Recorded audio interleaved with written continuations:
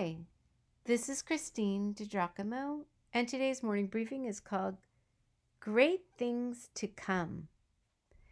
This appears to be a matter-of-fact recounting of a ho-hum setting, but it is far more than that.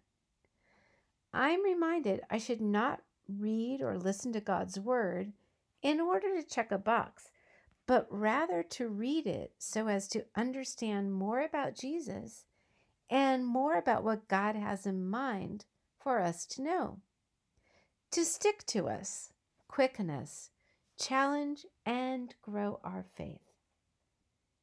I take you now to John's Gospel, chapter 4. Then he, Jesus, went again to Cana of Galilee, where he had turned the water into wine. There was a certain royal official whose son was ill at Capernaum. When this man heard that Jesus had come from Judea into Galilee, he went to him and pleaded with him to come down and heal his son, for he was about to die. Jesus told him, "Unless you people see signs and wonders, you will not believe." "Sir," the official said to him, "come down before my boy dies." "Go," Jesus told him, "your son will live." The man believed what Jesus said to him and departed. While he was still going down, his slaves met him, saying that his boy was alive. He asked them at what time he got better. "Yesterday at 7 a.m, the fever left him," they answered. The father realized this was the very hour at which Jesus had told him, "Your son will live." Then he himself believed, along with his whole household. We do well to step a little closer. While we do not know his name, the fact is this official exhibited great humility. Consider that he traveled some 20 plus miles to seek out Jesus, a carpenter from Nazareth. Of course, he had heard Jesus made ordinary water into wine the last time he was in town, and now this man was desperate for another miracle, that his dying son would receive healing. Desperate needs lead to desperate, all-out measures because our hearts are committed to whatever it takes. So we find a man of power and prestige reduced to begging because his beloved boy is languishing.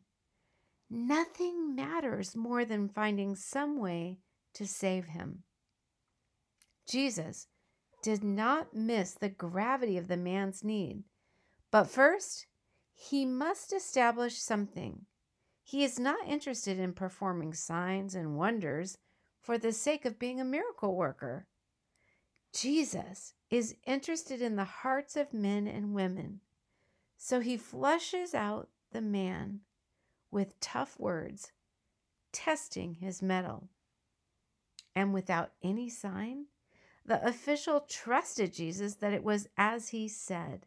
His son would live.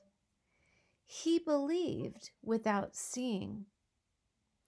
Those who believe without seeing are blessed, John wrote. That was true of the father who, without a tangible sign, had faith that what Jesus told him was true. His son would live. It is also true of you and me, as Jesus said, "Because you have seen me, you have believed." Those who believe without seeing are blessed. John 20:29. Believe in him, do you? You are blessed.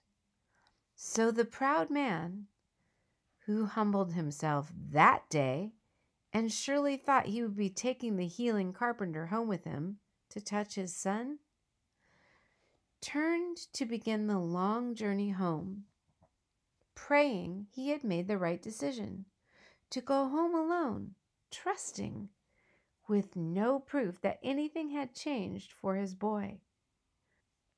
He would not have to travel too long, though. as men arrived to tell him his boy was well. When did this happen? Can you tell me the time of day? Well, can you? The master no doubt urgently pressed his men. Unbelievably, it was the very time when Jesus had said, "Your boy will live."